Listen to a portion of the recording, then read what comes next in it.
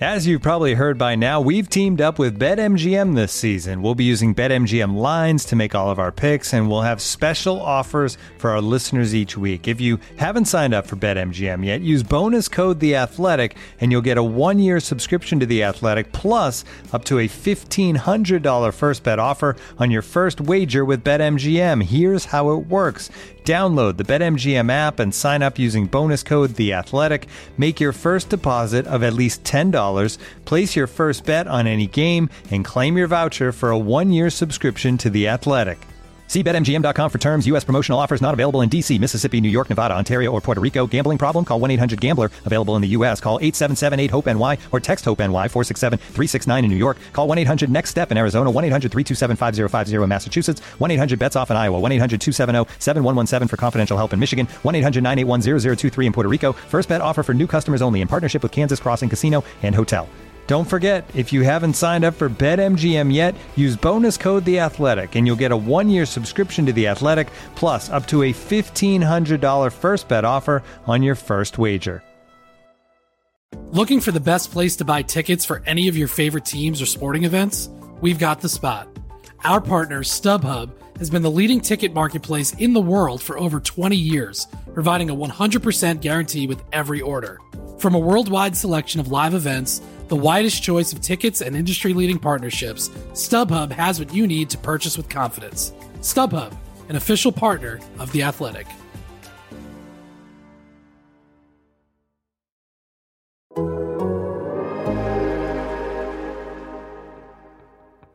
It's not about me.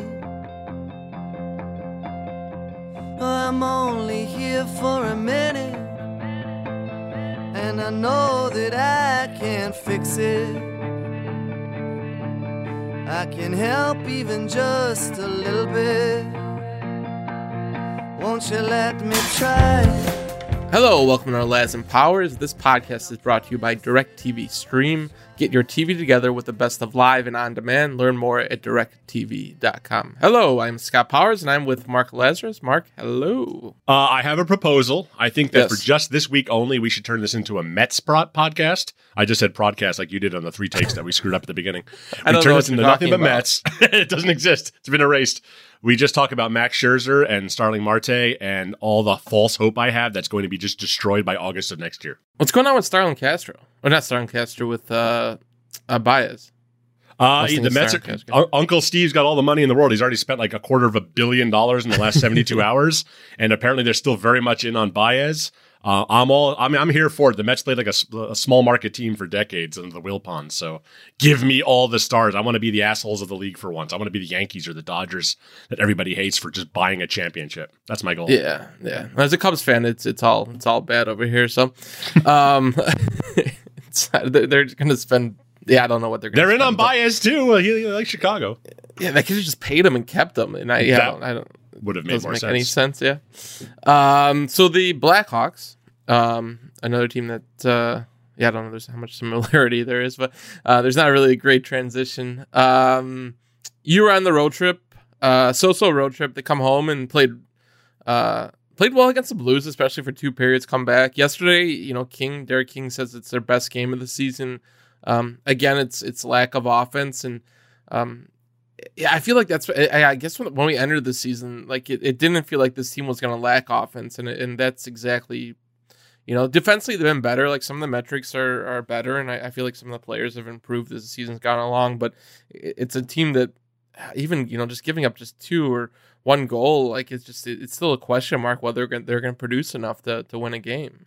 Well, yeah, it's funny because, when we talked before the season, we were like, well, they'll score goals, but can they prevent goals? And, that they got Fleury, maybe they can prevent some goals, and because they'll definitely score some. And we talked to scouts at the beginning of the year, they're going to score some goals. And first month of the season, Jeremy Colleton pulled out the old Joel Quenneville chestnut of, I'm not worried about our offense will be there. Derek King, not worried about scoring. Well, it's time to worry about scoring. Yeah. Now that the power play has completely dried up, it's just, there's nothing. There's just no goals. I mean, you got basically Alex DeBrincat and that's pretty much it. Patrick Kane hasn't scored much in a while. Taves hasn't scored all season. Kubalik hasn't scored in, 15, 16 games now? It's just not coming from anywhere. Like, Jujhar Khaira has as many goals as any prominent players do over the past month. Well, yeah, it's basically DeBrincat and Hagel, and then I was right. over the last, I think it was over the last 10 games. I pulled up the stat last night. It was DeBrincat, Hagel, and Khaira and Seth Jones to combine for like 14 of their 18 goals or something. Like, it was the numbers are just like the staggering. Like, Kevin struggled, and then they have 7 regulation goals in their last 5 games. Yeah, I mean, they're playing pretty well defensively. You look at their last, especially the last 4 periods. I mean, they've locked it down. They've gone to this like hyper conservative. That's what Derek King has really brought to them. Like, let's muck up the neutral zone. Let's sag in the defensive zone. They're working a little harder. They're playing really strong defensively, which is not a thing we expected to say about these guys. But they can't score, which is also a thing we were not expecting to say about these guys. I don't know if it improves either. Like I don't see it. Like it you would think eventually the power play maybe gets going, and Kane mentioned Tyler Johnson being out, but I don't know how much Tyler Johnson. God, if Tyler Johnson's the missing piece, then you're in trouble. No offense to Tyler Johnson. And I mean, you'd think, just mathematically speaking, for sure, yeah, there's going to be some regression to the mean. Jonathan Taves is going to score a hockey goal again. He scored the other night against St. Louis, or the other day, and then it was taken away by an offside. Dominic Kubalik is going to catch fire again, and when he scores, he usually scores in bunches. Patrick Kane is going to score goals again. But when is it going to be? Like in January, when the season's like really too late? I mean, it's already pretty much too late. There's 61 games left in the season. They got to make some moves now. They have to win games now. They really need to win games like that San Jose, a winnable game that they played well in and had more chances and had more opportunities, and they didn't score. They didn't win, and it's not like they really got goalied in that game either. They're just not burying anything. So they need to put a hot streak together if they want to have any hope. Like, look, I know that everyone is going to laugh at me for even suggesting the idea of making the playoffs, but in that room, they think they have enough time. They believe they have enough time to make a run and make the playoffs. And stranger things have happened than a team going on like an 8-game win streak, especially with the goaltending the Blackhawks have. But they have to score. You can't win every game 1-0. You can't win every game 2-1. They have to eventually be able to score 3, 4, 5 goals in a game. And right now, this does not look like a team that's capable of that. Yeah, it feels like the window is here. Like, this is the month if you're gonna, like we've American U.S. Thanksgiving is usually the key date, but we've seen. Do we have to say American Thanksgiving on this podcast? Is that just the Athletic Hockey Show pod that where you are Canadians listening to us? Can we just make fun of Canadian Thanksgiving here? Is that allowed? I don't know. I think I actually read somewhere that Canadian Thanksgiving's older than ours, so maybe I should just shut up. Yeah, but I mean, teams to defy that occasionally, and we've seen the Blackhawks be out of it in recent years, and then battle back, and then it's one game here or there where they're within a few points, and then like the season's gone the wrong way. But I mean, you look at it now; they're in 7th in the Central with 16 points, and Dallas hasn't been great, and in Nashville, and even Colorado obviously hasn't kind of lived up to expectations. Where you put together some wins, you're a lot closer than you think, but it has to happen sooner than later, and it. I guess as we wrote the piece today about roster projection, and I've seen people just getting so angry over the last few days. Like I don't know what, like something's boiled over. Like it's tense times in the Blackhawks fan. Yeah, like it was it was fire Carlton. Now it's like, well, Jonathan Taves is not a top 6 center, and Kubalik needs to sit, and Taves, and I've seen a lot of Doc hate lately, and it's just there's no one else in the system. Like there's no one else to replace these guys. Like it's one, that's it, and two, it's I don't know. Just it feel like the other day, the other triggers for people was Boquist. Like I brought up Boquist stats the other day, and people just went crazy. Or if I mentioned that Gustafson's playing well, that seems to drive people nuts too. He is playing well. Yeah, I don't. It's there's certain triggers right now where I feel like the fan base is just really on edge. And certainly, Doc, you need Taves and Doc to produce, and they're not wrong there. It's just the idea that to sit Taves, or that he isn't a top 6 center when you look at everything else he brings to the table, and sure, you need him to produce, and you need him to be good, but it's I don't know, he's been gone for a year. Like he's been other, the analytics are decent, and I'll say this about Jonathan Taves. I mean, nobody expected him to be without a goal in 20 games for sure, yeah, but he has been A, better, B, far more durable see just an all-around presence that I wasn't expecting him to be. I didn't think there was any chance. I don't think he should have played 20 games. I think, frankly, he might benefit from a night off here and there. This is a hard season. It's a hard schedule, and he's coming off a year off with major health issues. Maybe it would be a little different if he got a night off here and there, but the fact that he's playing the kind of minutes he's playing, the heavy minutes, he's on the PK, he's on the power play, he's basically doing everything Jonathan Toews has always done, maybe just a couple fewer minutes because he's not the number 1 center, he's the number 2 center now. It's been remarkable and far more than I anticipated him doing this year. And I guess that kind of circles the point that I was trying to get eventually, is that there isn't much like to replace these guys. Like Toews sitting right now would be, I think you'd see a massive drop off, like, especially them moving on from Gaudette, and they obviously, I think some of it, like we saw Colliton's decisions with lines and players. Either this is now being driven by Mark Crawford a little bit, or it's being driven organizationally, where they love Reese Johnson, they love Hardman. Like it was an organization decision to put Gaudette on waivers. Like they wasn't like, let's try him in the top 6. Let's put him with some really good offensive players. They're like, no, let's put him on waivers, and maybe we get him through. It's sitting Strome again. Like they.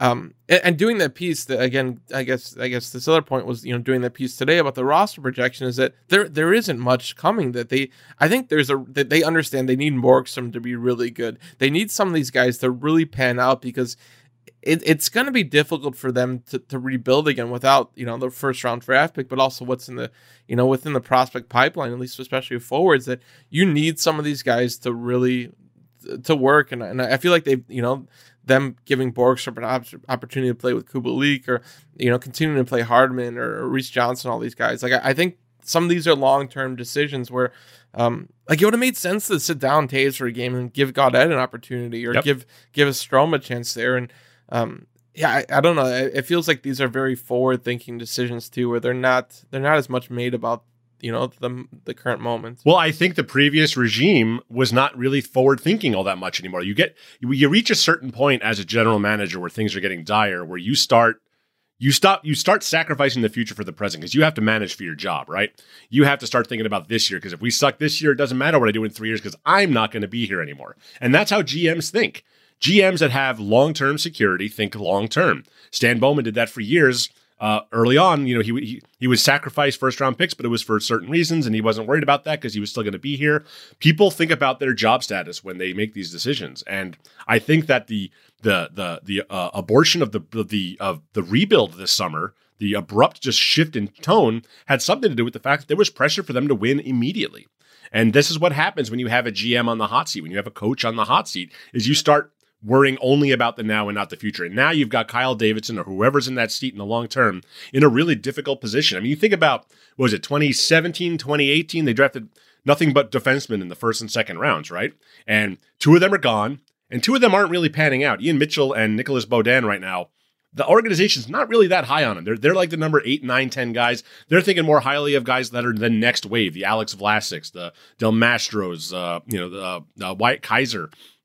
Guys like that are what they're thinking of now. So you spent 2 years not building up your forward core and getting nothing out of it on the back end either. So now you have the cupboard's kind of bare on the defensive side, but it's really bare on the forward side because you haven't drafted any forwards. Yeah. So you got Kirby Dach, who fell into your lap. Don't imagine how bad things would be if they were picking 12th that year. And then you give up your first round pick this year, so you don't get a Cole Sillinger type who's just tearing it up in Columbus already. And this is where you're at. And they're not going to have a number 1 draft pick next year because they're probably not going to win the lottery. They're not going to be the worst or the second worst team in the league. And even if they were, they'd have about a 50% chance of getting one of those top 2 picks. So they almost certainly don't have a number 1 draft pick next year. I mean, they're pretty good, well, and screwed when you look at this lineup, because Henrik Borgstrom doesn't look like that guy. He looks like a guy who's just on a fringe and he's got some talent there. He's got some size, but you could see why he ended up in Europe and didn't pan out in Florida. You could say that about all these Strome. It's not happening. There are things that I see in him and others see in him that the Blackhawks don't. But every opportunity he's gotten, and he has gotten opportunities under Derek King that he didn't get under Jeremy Colliton, he hasn't made the most of. Even when he's played well, he's not producing goals. He's not getting assists. He has to do that when you're on the fringe. So there's not a lot of hope right now. And I think you're seeing that reflected in the fan base. Good Lord, the comments to start off our piece today on the projections was just it could just be a general wailing and gnashing of teeth, because help is not on the way. It might get worse before it gets better. Yeah, and the problem is that if Kubalik, like if he'd been continued to be a 20, 30 goal scorer and maybe things turn around this season, but it's like that could have been a piece you build around, like that. And I think that's the biggest problem too, is that like if Strome and Kubalik had stayed consistent and it showed you, like if they could reach the peak, their potential that we've seen at times, and like then you have pieces to build around. But you're talking about Strome, who once was considered, like a future top 6 center, and now like he's probably out of the organization after the season. And Kubalik might be the same case too, where the team's not that high on Kubalik. They really never have been. He just scored so many goals that they're like, all right, we'll stick with him. But like they've never really been married to him as a player. Yeah, and that's I think that's the struggle too, is that they found a few players that probably fit the mold. That at least it's worked for them. Like Kubalik was a really good goal scorer, and now if Kubalik and Strome are going to pan out, and Nylander, it certainly doesn't seem like he's gonna, like. There's no reason why that Davidson has to be married to Nylander either. Like there are too many guys that you either traded for, like you traded your first round pick, whoever you took for, or guys who just haven't panned out that you probably slotted in as projected pieces of the future. And you're left with not many. Like it's, when I was looking through the prospects for our projection piece, it's like, well, there's Colton Dach, who may or may not be, like he's got some goal scoring ability, but he's not like he's tearing it up. Like he has a chance. You also wonder if that was a pick that whenever you pick someone's brother in the organization, sure, yeah. It's like, was that a good use of the pick, or are they doing a sentimental thing here? Yeah, and it's interesting because they devoted so much to drafting the small. Like there was a mindset that we need to draft small and skilled defensemen. That's the way the game's going. And then 3 years later, they decided the game's not going that way, and then they started drafting large defensemen, but also using early draft picks. Using a second rounder in Vlasic, a first rounder in Nolan Allen. Soon they're going to have like 20 guys in Rockford. Like you just look at, you already have Galvis and Phillips and Bodan and Mitchell there. And then, Vlasic's going to sign and Kaiser probably signs, and Del Mastro and Nolan Allen both have to be there within 2 years because they're both in the CHL. So like and there's only so many of those guys that have offensive potential. Like it's nice to have those defensive defensemen, but you need guys who can, push the pace. And I think you've seen that a little bit this year too, where the Blackhawks have struggled, and I think you've seen it with McCabe and Murphy, who've struggled to get out of their own defensive zone at times, or they're just not getting the puck up the ice, or I think, and this other thing is that I tweeted about Boquist the other day. People are like, oh, you can't just compare this, him against Jones, and it's not fair because Jones is the number one defenseman, but the trade is so much bigger than that. And this is nothing against Seth Jones, because I think he's been okay. He's probably he's probably not worth his cap, especially next season. But it is the fact that it's Sillinger and it's Boquist, who could use correctly, just the way Gustafsson used correctly. They're good offensive defensemen, and then it's just the draft pick next year. Like if Bowman had been fired and not made that Jones trade, Kyle Davidson would be in a pretty good spot. You could maybe have got Seth Jones in a different way, but it puts them so far behind the 8 ball of what they can do if this is a lost season. Looking for an assist with your credit card but can't get a hold of anyone? Luckily, with 24/7 US-based live customer service from Discover, everyone has the option to talk to a real person anytime, day or night. Yep, you heard that right. You can talk to a real human in customer service anytime. Sounds like a real game changer if you ask us. Make the right call and get the service you deserve with Discover. Limitations apply. See terms at discover.com/creditcard. Looking for an assist with your credit card but can't get a hold of anyone? Luckily, with 24/7 US-based live customer service from Discover, everyone has the option to talk to a real person anytime, day or night. Yep, you heard that right. You can talk to a real human in customer service at any time. Sounds like a real game changer if you ask us. Make the right call and get the service you deserve with Discover. Limitations apply. See terms at discover.com/creditcard. Well, yeah, I mean, for years we talked about the lack of real prospects and the shallowness of the prospect pool, almost like a joke, because they were on top of the league and who cared? And they were trading their number one draft pick every year for, to get Antoine Vermette, to get Andrew Ladd, to get all these guys. And it didn't matter because you were winning. But now we're 5 years out or 6 years out almost from the last time they were relevant, that they were in that position. And it hasn't really gotten any better. I mean, there's not a lot that they're very high on Lucas Reichel. We don't know what his injury situation is. We'll find out more about that tomorrow, but that's basically it. He's the only real game potential, I should say, game breaker that they have in the entire system. On the front end or the back end, there's no Cale Makar coming. There's no Nathan McKinnon coming. There's no savior that's going to come and completely revitalize this organization. No one of that level, unless they somehow fall into the number 1 or the number 2 draft pick next year. And that's, again, the odds are against them. Yeah, part of it is they don't have a lot of goal scorers in the pool either. You know, like they've drafted guys for a while, and I feel like, you know, you'd have some prospects that came through, and you know, guys that would click, and, you know, whether 3rd or 4th rounders, and even like guys like Tyler Mott and Hayden. You know, like they're not world beaters, but they're NHL players. You know, and, you know, they're going to have 100 plus games, and like they've missed out on like Jake Wise and Nordgren, and some of that's, you know, like it's not the Blackhawks doing, they got into injuries, but there's a lot of guys like that as of late where, you know, like there's a number of draft classes, you know, Graham Knotts, you know, when you didn't have a 1st round pick that year, but for not to pan out, like that just, it really hurts your talent pool, and not to hit on a third round pick like Wise or Nordgren. You know, whether it's out of your control or not, it really depletes what you can do, and even have guys come in as be role players or have a certain role, and there's not, even in Rockford now, like they're Alti Barmakian and Barrett and Josiah Slav, and they're all, yeah, they're all bottom 6 guys. They're potential bottom NHLs 6. that, yeah, you need. Yeah, they need, and like Hagel's a fine for them, you know, for like if they can find players like that who they can, you know, either sign as overagers in Canada or sign more international players. I mean, those are harder to come by, but college players, I mean, that's their only route, because the college players are just, it's so rare. Like right. but they've obviously hit with Suter and. Are you implying that Drew LeBlanc and Matt Carey are not the game changers we were led to believe they would be? I look, and let's not forget that, you know, 2 years from now, they're likely to have Patrick Kane at some kind of $10 million salary, Seth Jones at $9.5 million. Alex DeBrincat is probably going to be $9 to $10 million right now. So you're going to have 3 guys at that level. And it's been, you know, we've still yet to see a team in the NHL really do it with that kind of cap load. I mean, the Tampa Bay Lightning had some cap maneuverings going on with the LTIR, and they have lower salary guys because there's no taxes there. You know, look at the Maple Leafs. They've got like 75 guys making $11 million, and they haven't gotten out of the 1st round. So not only are the Blackhawks going to be short on talent, they're going to be very heavy at the top in terms of salary, which leaves them desperately clinging to entry-level contracts, which comes from rookies, Europeans, college guys. They're going to need guys like Dominic Kubalik coming in, scoring 30 goals on a $925,000 contract. That's the only way to succeed when you have so much money tied up in just a few guys, because the cap, if it goes up, is going to go up maybe $1 million by then. So they're going to be really, really, really up against the cap and not well positioned. It's a scary place to be. Yeah.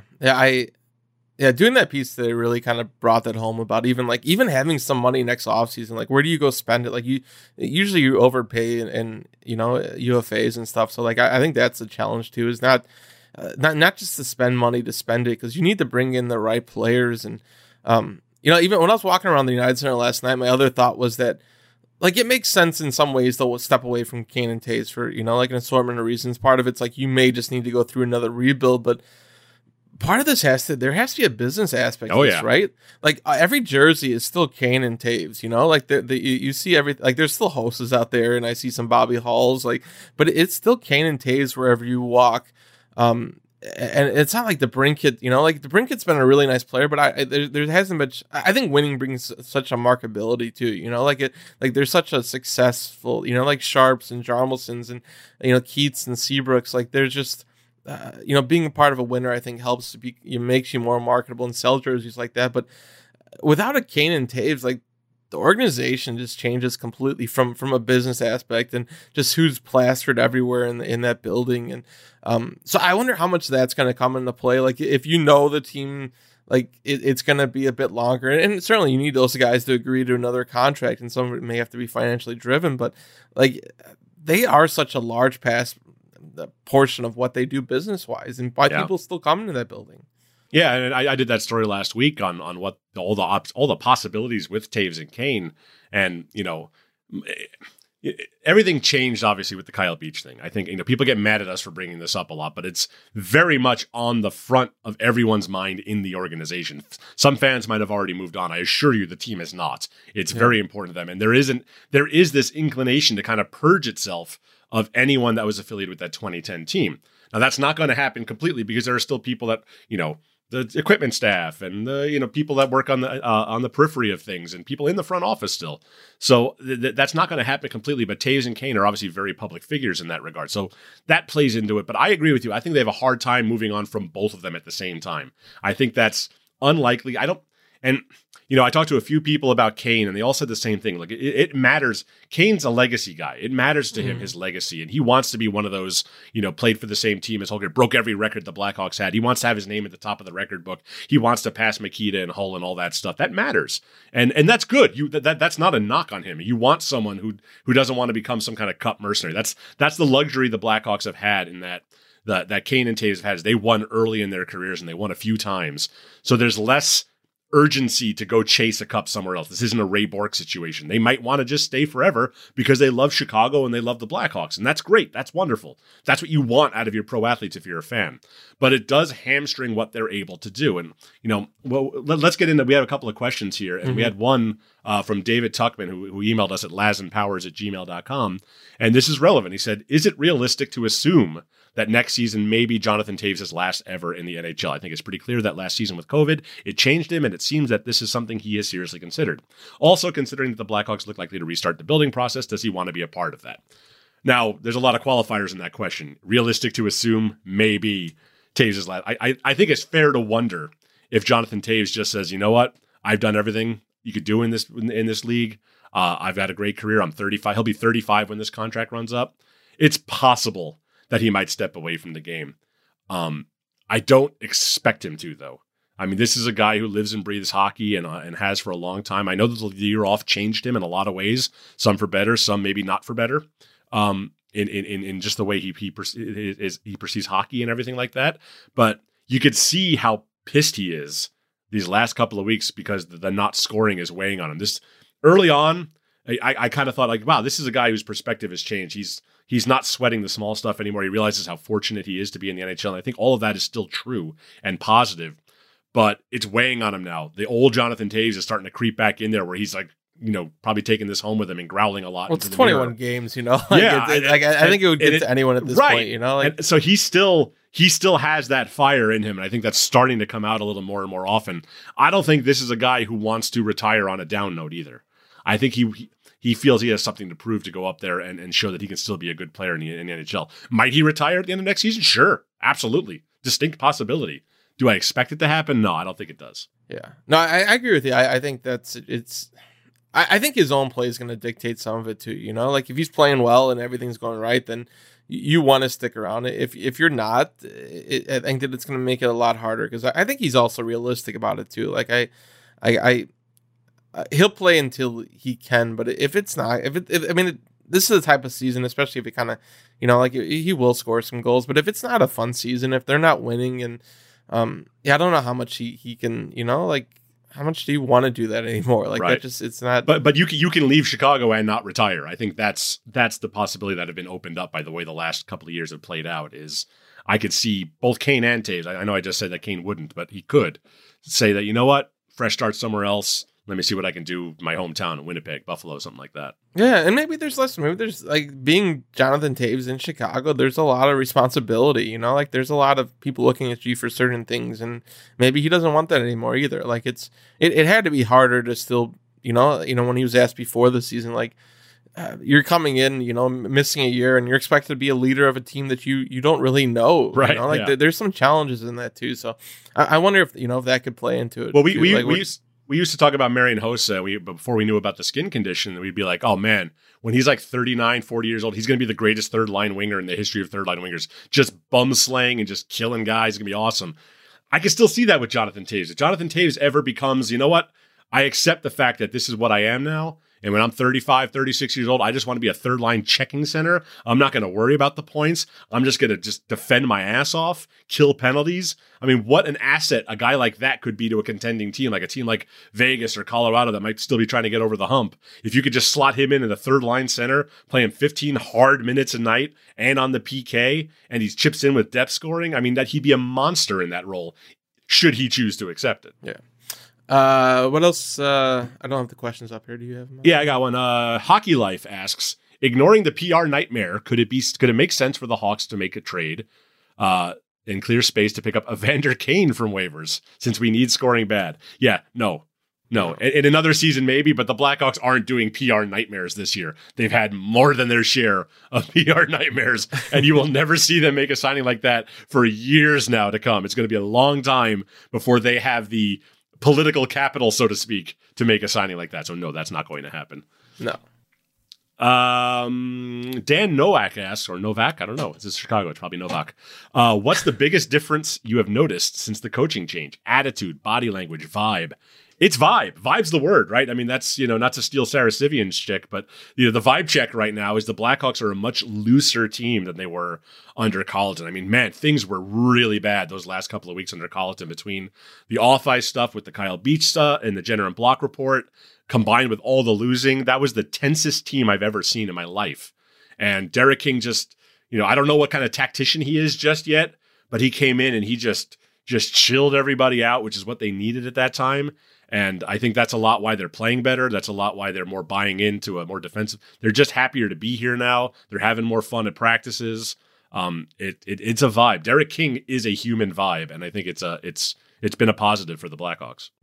Yeah, and I know we have some questions about the tactician stuff too, and he has made adjustments to the neutral zone, and they've worked on some of the defensive zone stuff and some of the principles of what Colleton was coaching. And like the system is, in a lot of ways, it's still the same. And you can see defensively, they definitely, and it helps the goaltending's really improved. I mean, Fleury's been outstanding since King took over.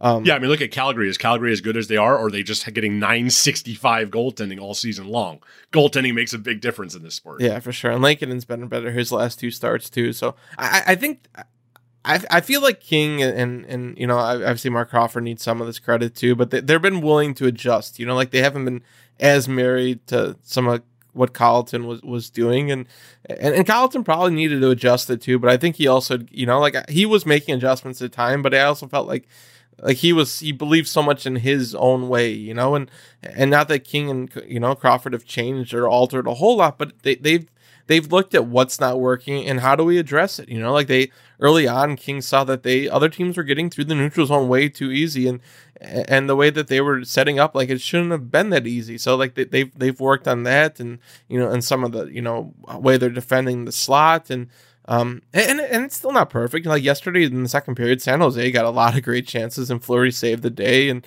there's even in that St. Louis game, like there were some really bad turnovers where that game could have gone a different way. Like the Blackhawks aren't playing perfect, and King said that too. He knows that this isn't.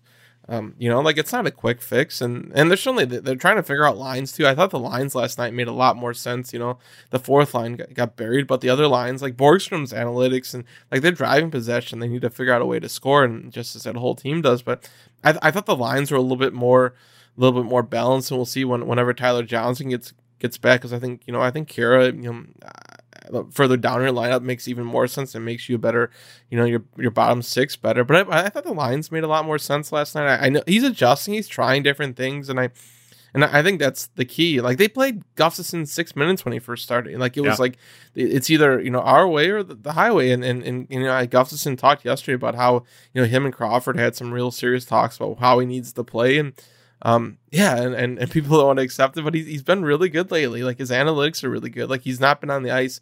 He still makes, the dumb mistake occasionally, and usually it's because of pinching and not having someone protect him. Like last night, he got called for hooking because he was trailing in the play because of that. But more often than not, like it's been better. So, I think King's made adjustments, and we'll see as they go along here. It's only been 9 games. I think the one thing they learned from Colleton too is that you don't want to put too much on these guys' plate. Like the season's going on, like you've put in all the training camp, you've played all these games, like to alter a system overnight is just it's asking for trouble. Well, what's interesting is by just the way that the Blackhawks and just about every team run things, the Ice Hogs play the same system as the Blackhawks for the most part. Like fundamentally, philosophically, they play the same way. But in the AHL, it's much more of a dump and chase league because it's just less skilled. And that's kind of what Derek King has brought here. They're playing Jeremy Colliton's system, but much more conservatively. And I think that's why you're seeing success. They are dumping and chasing. He mentioned this, and I think we were in Calgary. He says, you might have to dump the puck 50 times in a row before you get a chance. It's going to be boring. You have to be willing to be bored as a player. And I know fans don't want to hear that. Nobody wants their team to be the 1994 Devils, but they won the Stanley Cup, so it's not so bad. It's more like a Minnesota Wild team from the late 2010s. That's not what you want to be, but that's kind of where they're at, and that's what they're doing. They're playing Jeremy Colliton's system with an AHL mindset of just get the puck deep, go get it, and see what happens. They're clogging up the neutral zone. They're sagging back in the defensive zone. They're letting the defensemen guard the net, which is one thing that drove fans nuts, was defensemen chasing the puck into the corners. And Jake McCabe talked about this a bunch.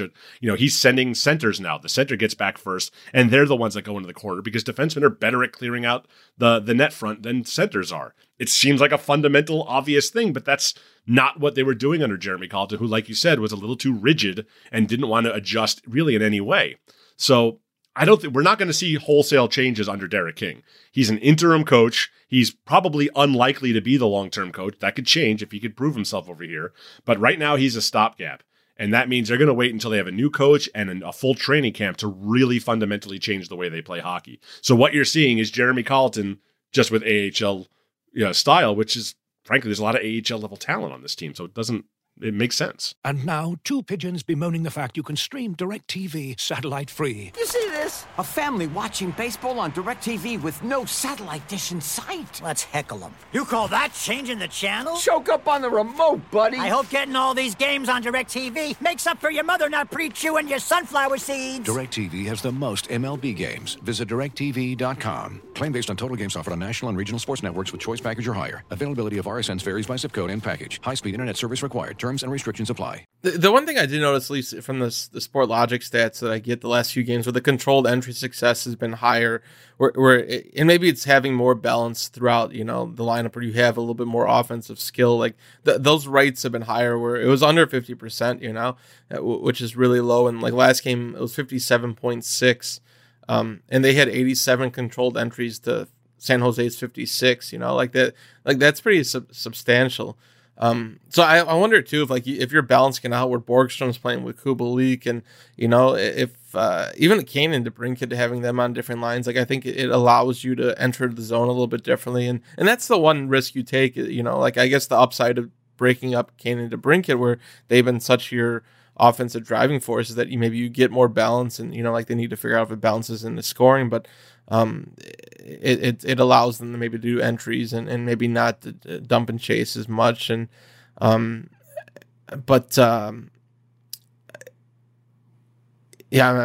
was looking through the number. Like last night's was really interesting stat from last night was that we get the offensive possession time, and includes power play, so it usually can be a little.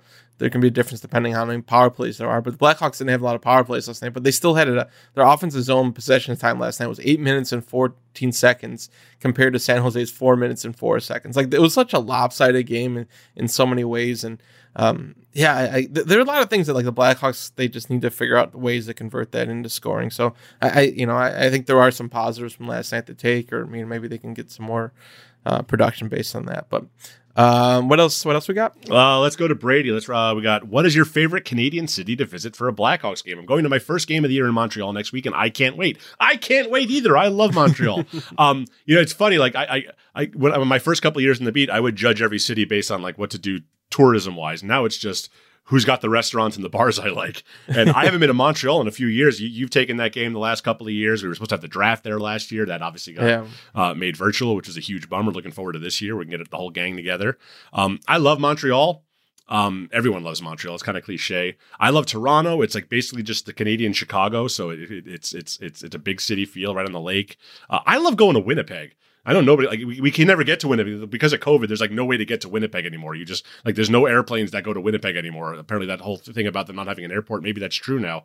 It's like a whole thing, but I love going to games in Winnipeg. That's one of my favorite atmospheres. Vancouver's fantastic. We never get any time in there. This last trip had about 17 hours in Vancouver. It all depends on what time of year too. It's like, I just assume it's going to be cold. I don't care. I know, but it's just like being in like Montreal, like, and climbing hills and stuff when it's all snow. Like, I've had some Montreal moments where they're just like, whoa, you know, like you're just like going through. I remember the hotel was just like I don't know if they didn't shovel the street over, but just walking down, you know, like 3 feet high and just, you know, like it all depends on what the snow factor is. And it snowed in Edmonton last week. It's funny. I see my Facebook memories, and this entire month I was in Western Canada every year forever because it was always the circus trip. And even the last few years, just last week, I was in Western Canada. Just if it's mid-November, I'm in Western Canada, and there was already snow on the ground in Edmonton. And you know, I never minded. Like I feel like I'm in Canada. It should be snowing. And so, what's your favorite U.S. city? Oh God. Well, I love going to New York. I'm a native New Yorker. I'm going there this week. I'm excited for that. But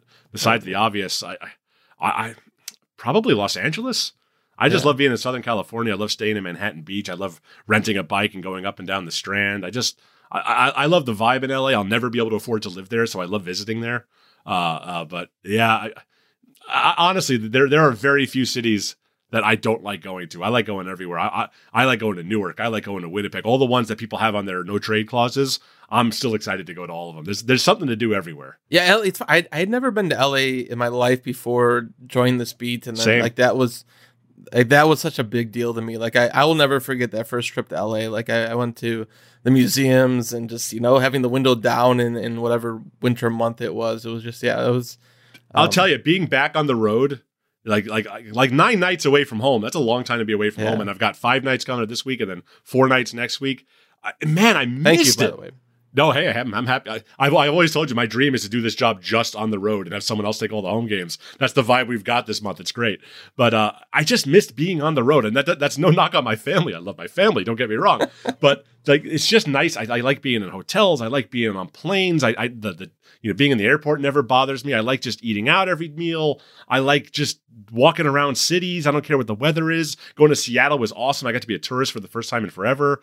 2 years of being stuck at home and my whole life was travel for 8 years, whatever it was.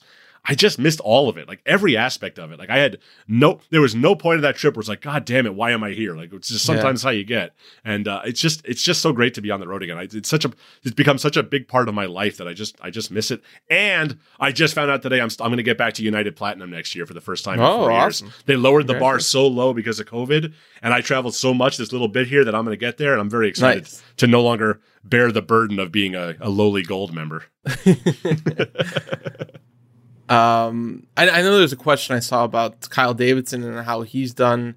This is from James Schwartz, and how would you rate Kyle Davidson's performance? Will the top candidates all be gone by the time the Hawks get around replacing Stan Bowman? Yeah, Jeff Gorton went to Montreal. That was one of the candidates on our list. Everything that I've heard is that Kyle Davidson is being kept in the loop with a lot of, that Danny Wirtz and Jamie Faulkner are doing. So, like, I feel like whether he's the president of hockey ops or the GM, like I think he's going to have a large role regardless. Like you don't put someone in this position and keep them as much in loop as he's been, or allow him to make these type of decisions without foreseeing him having some large role in the organization. So I wrote about this last week. I do think that they need to make a decision before the end of the season. Like, you need to fully give Davidson it or hire someone, the president of hockey ops, and I get some of it is challenging because it is in season,